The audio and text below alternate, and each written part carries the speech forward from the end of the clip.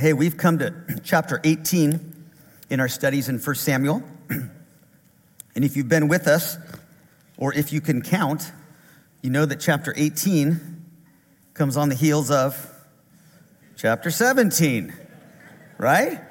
And chapter 17 is that familiar epic story of David and Goliath, right? I mean, come on. I'm just going to speak for all the little people in the world right now. David crushed it. Right? Man, his bold faith in action, the ruddy little shepherd boy, without any instruments of war, brought down Goliath.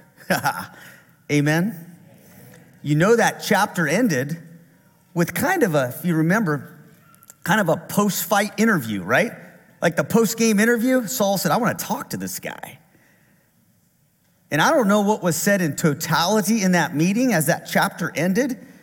After David had conquered Goliath, is all I know is that he took Goliath's head into that interview. It said, probably dragging on the ground, right? And I don't know what was said in its entirety, but I do know his actions in that epic battle and what he said during and after that in that interview inspired a couple of people. And we'll see that in chapter 18. It inspired Saul's oldest son, Jonathan. It motivated him to love, we will see in the first part of this chapter 18. It lit him up. It melted him. It does what love always does. It brings people together and it puts others before self. We'll see Jonathan being moved and inspired by love when he saw chapter 17 play its way out with this hero of the faith, David. But we'll see the rest of the chapter is dedicated to another motive, another inspiration. And it's the other great motivator in life besides love. We'll see that it's fear. We'll see that act lit a fear of God in the heart of King Saul, right? And we'll see that today. That he was afraid, threatened, envious, very worried about his subordinate, David, the shepherd boy, because of this magnificent act. So today we're going to see two of the greatest motivators in life, I think history proves, love and fear. And we're going to see how they play out. And we're going to see David in the middle with a little bit of tension between each. And we'll see what God shows us. Chapter 18, verse 1. As soon as he, David, had finished speaking to Saul, that's the post-fight interview, right? The soul of Jonathan was knit to the soul of David. And Jonathan loved him as his own soul. And Saul took David that day and would not let him return to his father's house. Then Jonathan made a covenant with David because he loved him as his own soul. And Jonathan stripped himself of his robe that was on him and gave it to David, and his armor, and even his sword, and his bow, and his belt. And David went out and was successful wherever Saul sent him, so that Saul set him over the men of war. And this was good in the sight of all the people, and also in the sight of Saul's servants. So what you have there is the start of probably the most celebrated friendship in all of human history between two men. It was a friendship based on love. It's the model friendship. Jonathan somehow saw and heard something in David in that event, and maybe in that interview, that inspired him to love him and make a covenant with him based on love. And what a friendship that is. You know, if you have a friend who loves you through the thick and thin, that's a wonderful thing, amen? I wonder if Jonathan was present when David barked those famous words that I love. Who is this uncircumcised Philistine who defies the armies of the living God? I wonder if he heard that. That gives me chills. All these men of war, a very tall, no offense, Saul, but that doesn't make you great. A very tall king, right? Tough soldiers with instruments of war, all scared. And then this little ruddy little shepherd boy says, who is this guy who's defying us because we belong to the Lord? I wonder if that inspired him a little bit. Or if when he overheard him say to his father, King Saul, you know what? The Lord preserved me from the paw of the lion and the bear. He will let me preserve now against this giant. Amen? Goliath, you want a man? You're calling for a man? I'm God's man, and I'm coming for you. And I may be small, but I have the Lord on my side. Amen? I wonder if that lit up Jonathan. I think it did. I think God showed him, this is the one.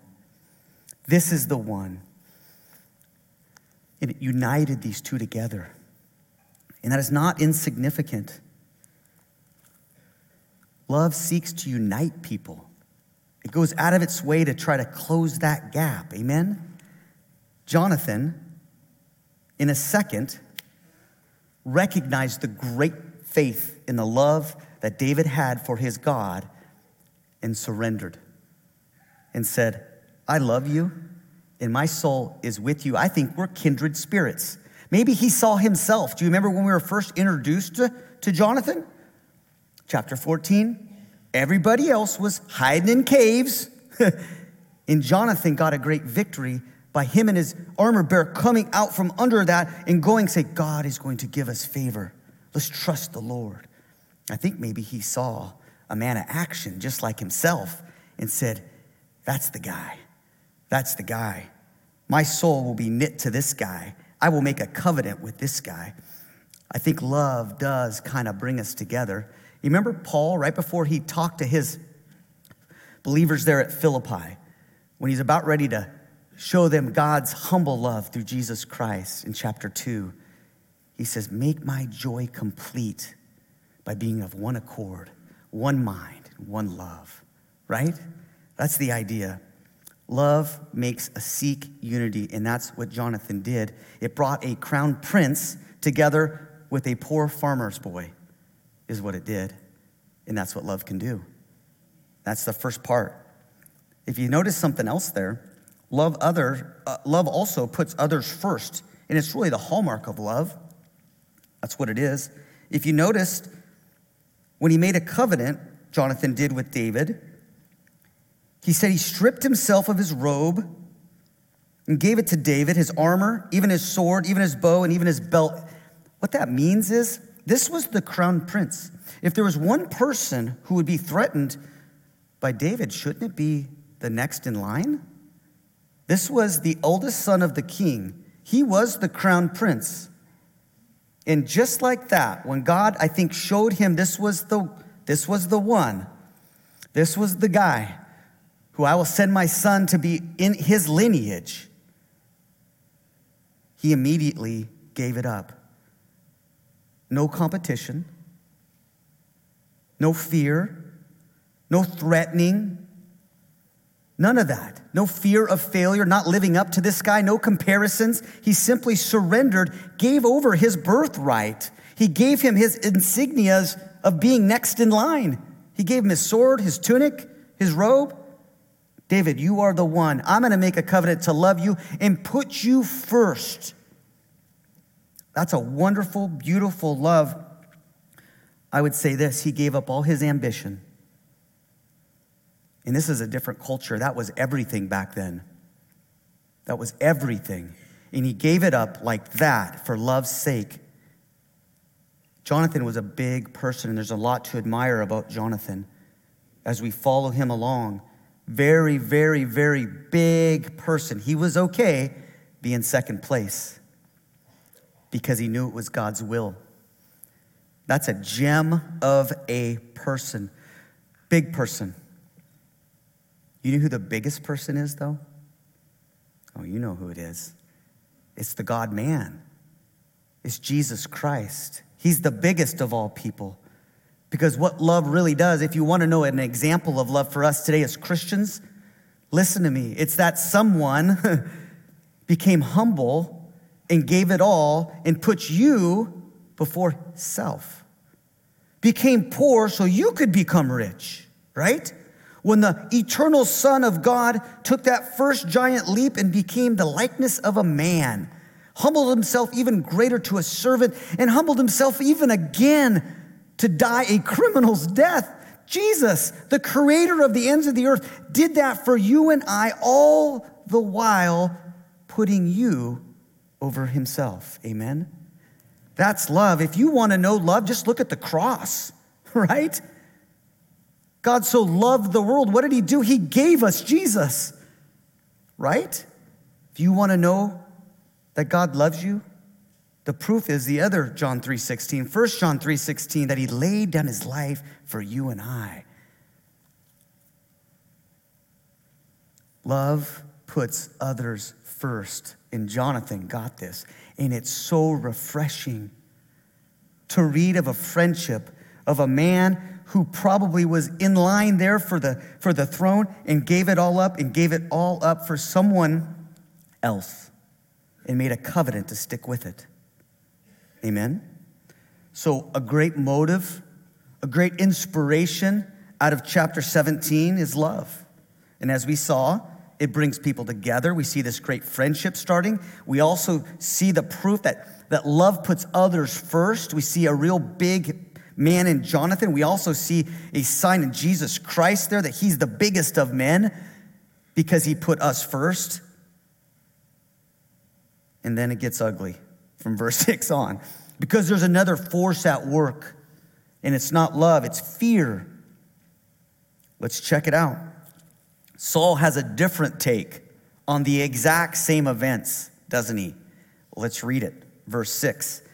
As they were coming home, when David returned from striking down the Philistine, the women came out of all the cities of Israel, singing and dancing to meet King Saul with tambourines, with songs of joy, and with musical instruments.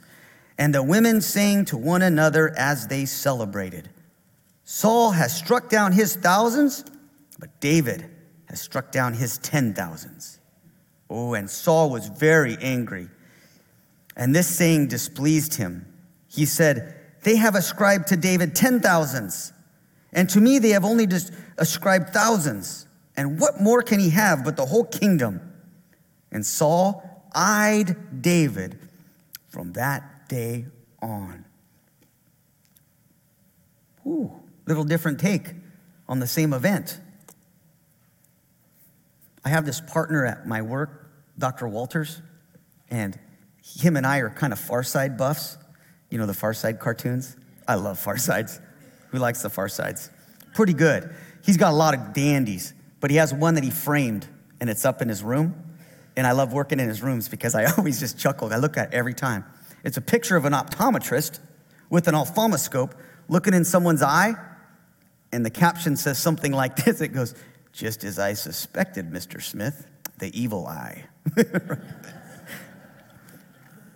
I wish it was that easy to diagnose the evil eye, the stink eye. Saul was eyeing David.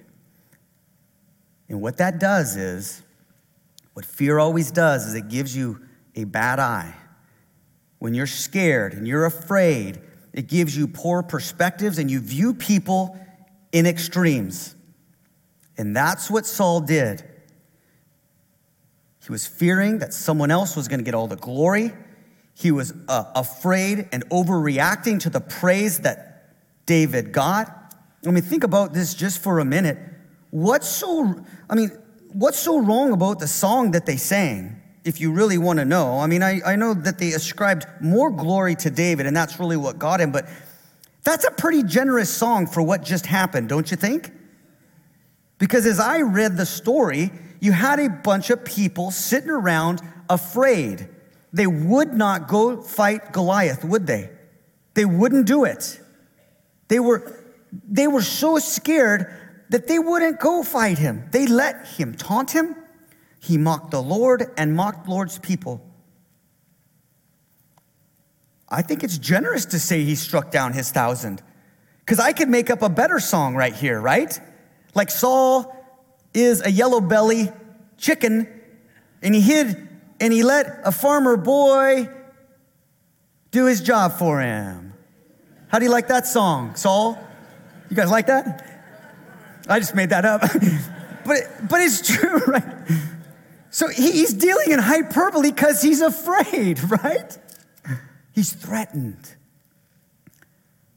I like the saying, oh, they gave him more glory. Now what's left? He gets the whole kingdom? Like he went to an extreme. Do you ever talk to people like that? Like your kids? No, just stay in the middle somewhere, guys, right? Up, down, extremes, over-exaggerating. And I will tell you this. It's a bad sign for a leader to be threatened by the success of their subordinates. Did you know that? When you see that, you're seeing a very poor leader.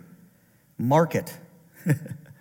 In politicians, in bosses, in husbands, whatever it is. If they have a problem with the success of someone under them, that's a red flag to me. That is not a good thing.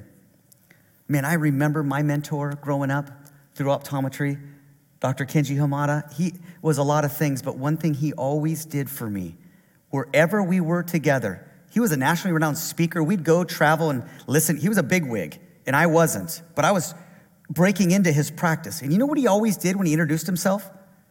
I want to point out my associates in the back, Dr. Dan Vidlac and Dr. Scott Walters. And I'm like, who is this guy? Who are we? Nobody knows us. He's always elevating, always trying to elevate the people under him. Because you know what he knew? It reflected well on him when we did well. Saul had a choice to look at things that way, yet he didn't. He was threatened by someone else getting the glory. It's a bad sign. If Jonathan was a big person, his dad, Saul, was a very small, petty person. Amen? Check out what else it does. Verse 10, fear will give you the evil eye. It'll get you speaking and looking at people in extremes and hyperbole. But it also makes us desperate. Check it out in verse 10. The next day, a harmful spirit from God rushed upon Saul, and he raved or babbled within the house while David was playing the lyre, as he did day by day. And Saul had his spear in his hand, and Saul hurled the spear, for he thought, I will pin David to the wall. But David evaded him twice. What a scene.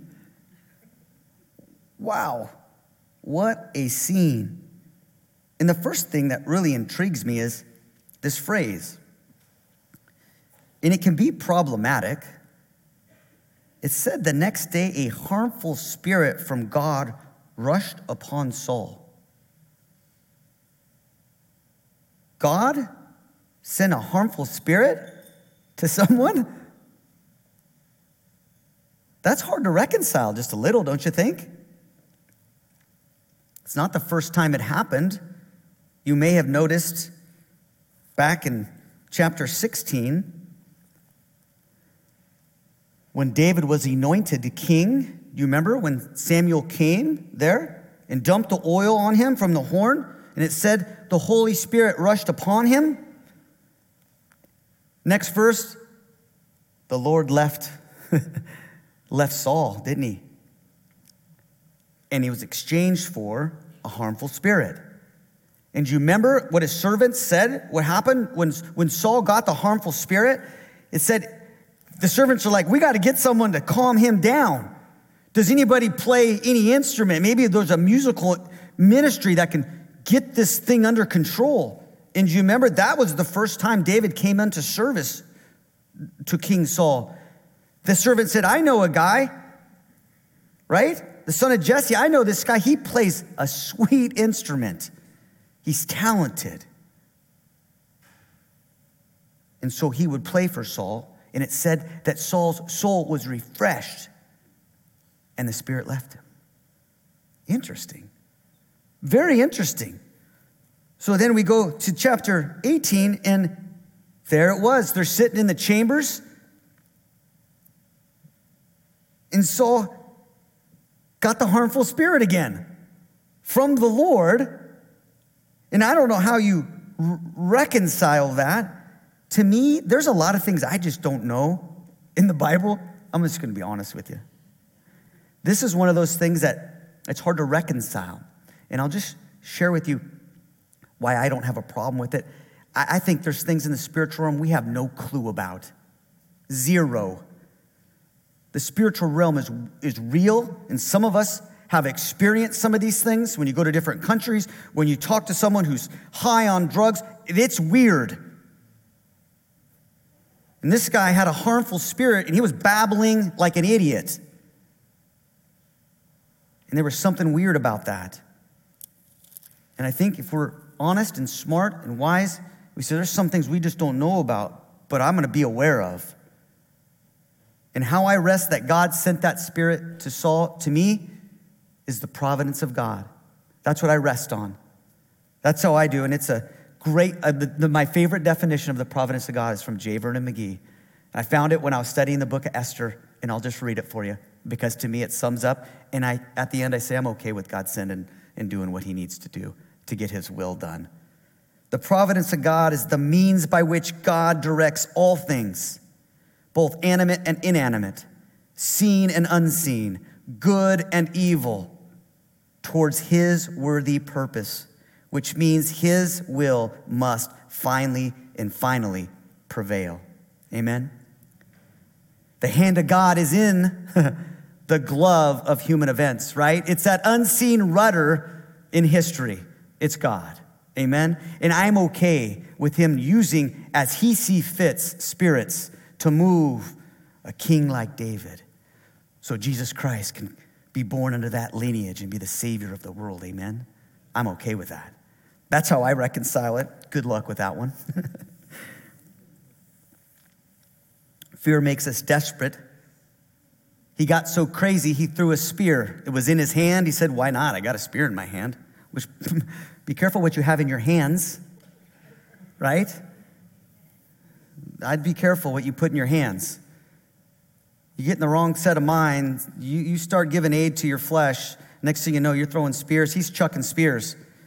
Awesome thing is, it said David evaded it twice. So I don't know if David picked it up and gave it back to him and said, try again. I don't know what happened, but he said twice. That's a crazy scene, don't you think? Proving that fear makes us desperate.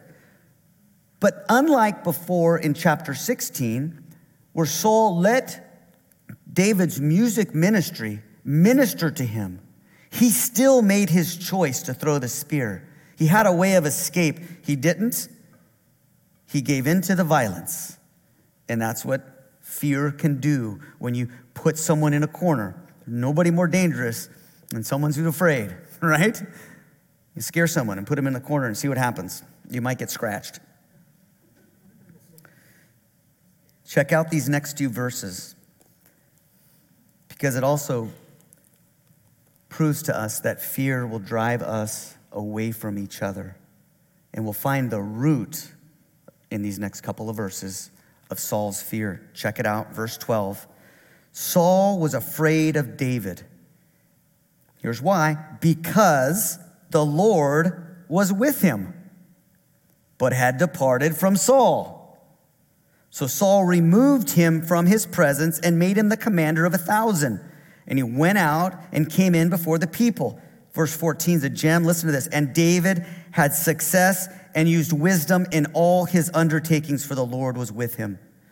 And when Saul saw that he had great success, he stood in fearful awe of him.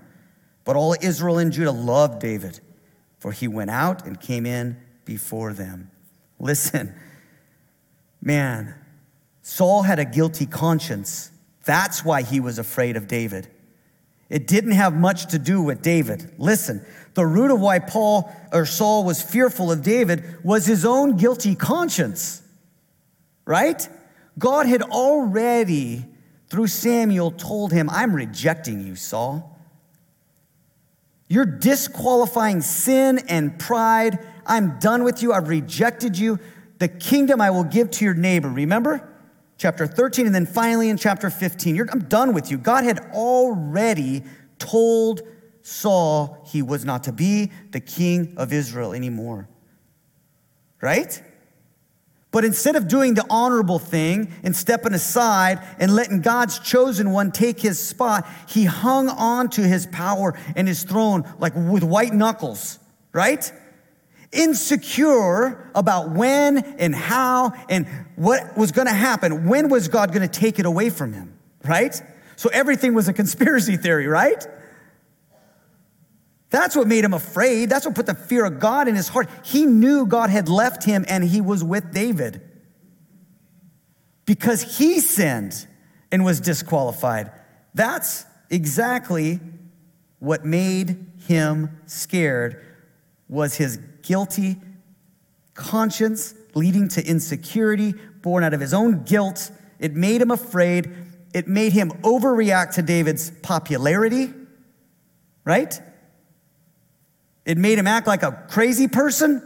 And then finally, it made him, in this verse, if you saw, it said, Saul sent him away. Get out of, I don't even want to see you out of my peripheral vision, David. I can't stand it. Because fear does that. It separates people, right? But my favorite part of that little passage is verse 14. That's a keeper and that's a gem. And David has been pretty passive so far, but listen to this verse describing David's mindset and what he was doing during this great tumultuous time of sandwiched between this tension of somebody greatly loving you and praising you to someone trying to kill you.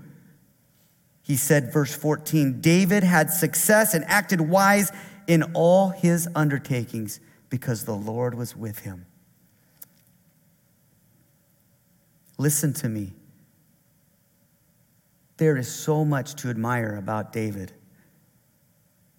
He had women in every city coming outside their houses, shaking their booties and their tambourines, saying, David's the greatest. He had the king's eldest son saying, "Me Lord, I will bow to you. I will give you my insignia of majesty. It's yours," like that. And how did he react? How did David react? Well, with wisdom, with humility. There is a lot to admire about David.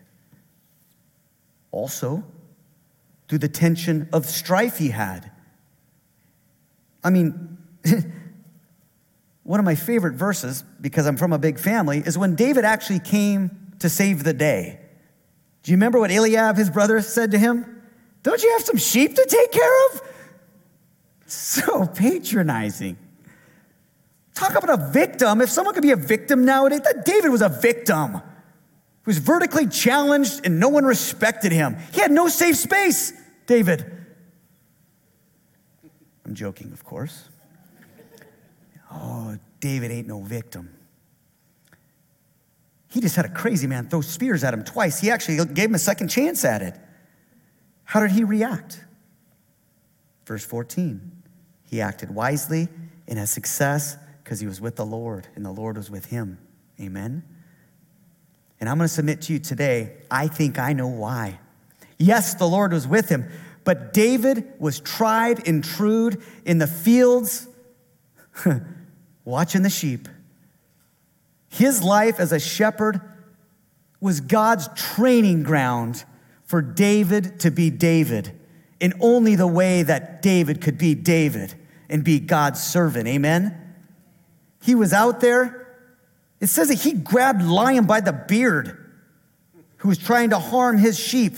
This little guy. Again, he's my hero. He killed a lion with his hands. Was there any fanfare?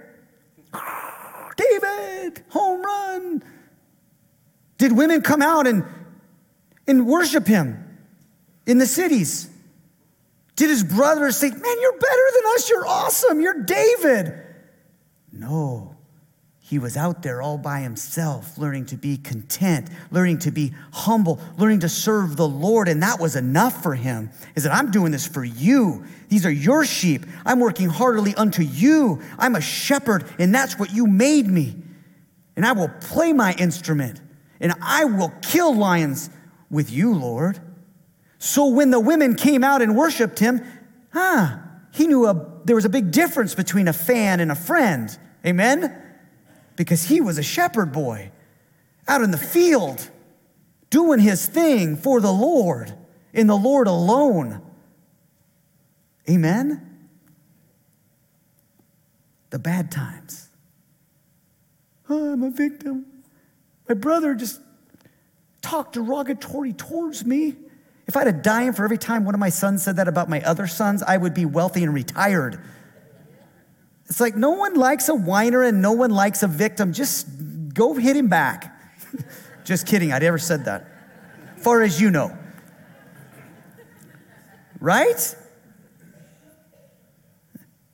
I mean, here's the thanks that David gets for saving the day, killing Goliath. The king threw spears at him and was jealous of him. If it was me, I would have said, hey, Saul, I just prefer you say thanks. I saved you and the country with my slingshot. You coward. So, when he's out in those fields and it's cold and he's fighting off the bears and fighting off the lions and he's alone by himself, when someone throws a spear at him, he says, so what? The Lord is my protector. So what? I've been here before. I'm hardened. I'm gritty. I'm ruddy. I'm David. And I'm the Lord's servant. And I'm after his heart. And that's all that really matters. I'm able to please God now before man. Amen? That's David. And sometimes we make this error as grandparents and parents. We want to protect. We want to make and coddle our kids. And I submit to you today that I'm guilty of that as well. But I think what makes people tough and gritty is an environment where they can learn to trust the Lord through hard times and good times. That they're on their own with the Lord and you don't save them. You're not promoting them. You're not breathing into this victimhood thing. You're just letting them be God's kid and see what they can figure out.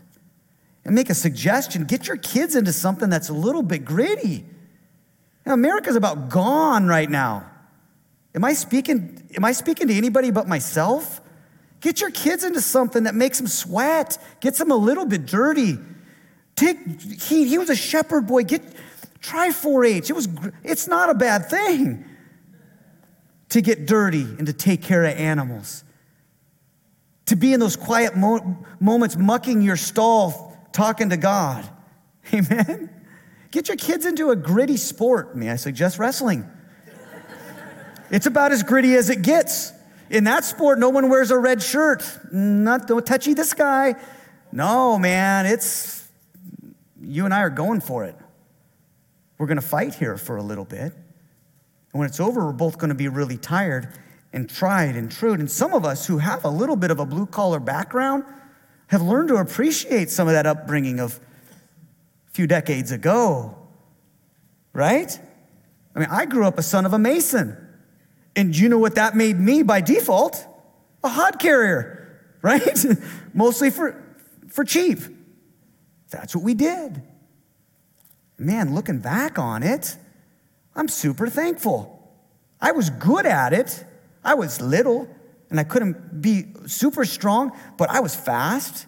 I learned how to take care of 2 or 3 masons by myself, and I didn't get much adulation. I got a paycheck sometimes, and that was about it. But I did my work, and it gave me a sense of pride, and it gave me a sense of grittiness, so that and this is what my dad's, one of his favorite sayings, when he would work me really hard after becoming a pretty good wrestler, he always wanted to know one thing after work. Was this harder than wrestling practice? That's what he wanted to know. I said, yeah, Dad. It was harder than my workout. You betcha. It was good. He was preparing me. So it was no surprise to me that when I got a little bit of attention in a sport that most people don't care about, I didn't really care. I didn't. I had a blue-collar mentality. I was going to hook it up, and I was going to fire it up, and I was going to go for it. And you know what? If people appreciated that, God bless them. I never had a problem with getting a big head about wrestling, because there's always someone better than you in that sport, right? Gritty. You should try wrestling. One of my favorite stories, I just shared one story, kind of a little bit off topic, but it's Oklahoma State, Oklahoma wrestling Bedlam dual week, so I'm going to break a rule and I'm going to talk about Oklahoma State. My son wrestles for Oklahoma, so I'm sorry if you're listening to this. But one of my favorite stories about wrestling being a gritty sport is a story that Chris Pendleton tells. He's the head coach at Oregon State now, used to wrestle at Oklahoma State. And he was talking about when he was a freshman at Oklahoma State and how hard it was wrestling in the Big 12 day in and day out with the practices. Oklahoma State, probably the most decorated NCAA wrestling team of all time, 34 national championships. And he said he was the first week there fighting, going live, and he caught an elbow. And he was just getting the tar beat out of him as a freshman. And he's telling the stories. I was getting pounded on. And he catches an elbow, knocks about 3 teeth out, spits them out in his hand, and goes, "That's it. I'm out of here." Starts to head for the door, heading for the trainer.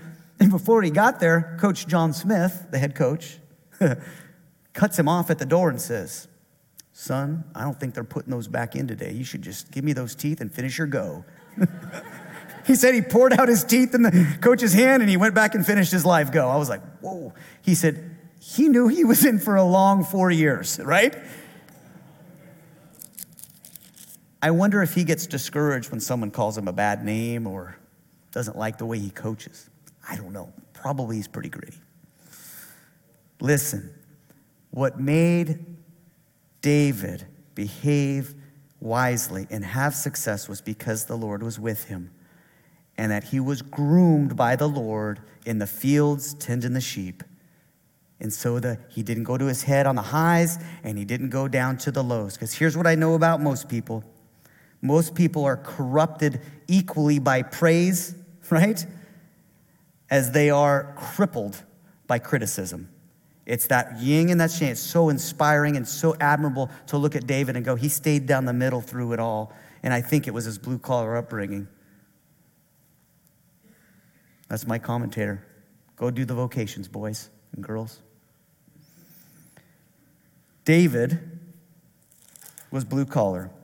The rest of this chapter has to do with Saul just scheming, manipulating, tricking, trapping David to get rid of him because he was afraid of him. That's all it is.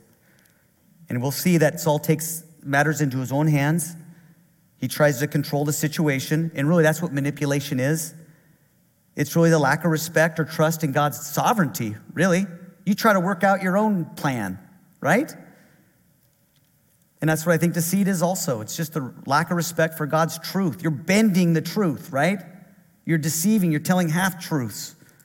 Let's check it out. First one is when Saul promises his oldest daughter to David. Then Saul said to David, verse 17, "Here is my elder daughter, Merab.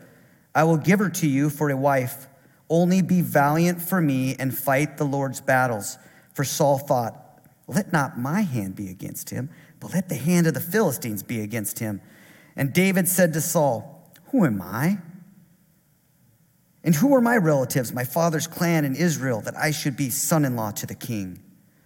But at the time that Merab, Saul's daughter, should have been given to David, she was given away to Adriel, the Maholite, for a wife. So there you go.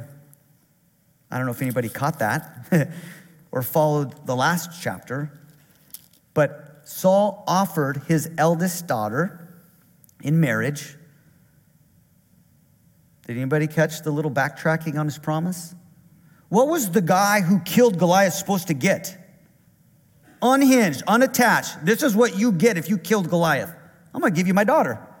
So now, instead of just saying, here's the daughter, he says, you can have my daughter, only be valiant for me and go do more for me. He's changing the terms. What a manipulator. So that he thought the Philistines would kill David, right? It's prideful. That's why God resists him. God resists the proud. But as we'll see, he gives grace to the humble. And watch, that's what saved David. Did you see his response when he offered this? Go be valiant. You can have my eldest daughter. He said, who am I to be? Who am I in my family? I'll tell you who you are, David. You just crushed it. You just killed Goliath. Everybody loves you. Everybody. The women love you. The people love you. Saul's staff loves you. That's who you are. No, he said, who am I? Who am I? I'm Jesse's son. Who are we? We can't be related to the king. That's what saved him, through that trap.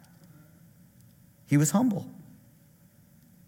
Well, Saul continues his manipulative ways when he offers another daughter, Michal. Check it out.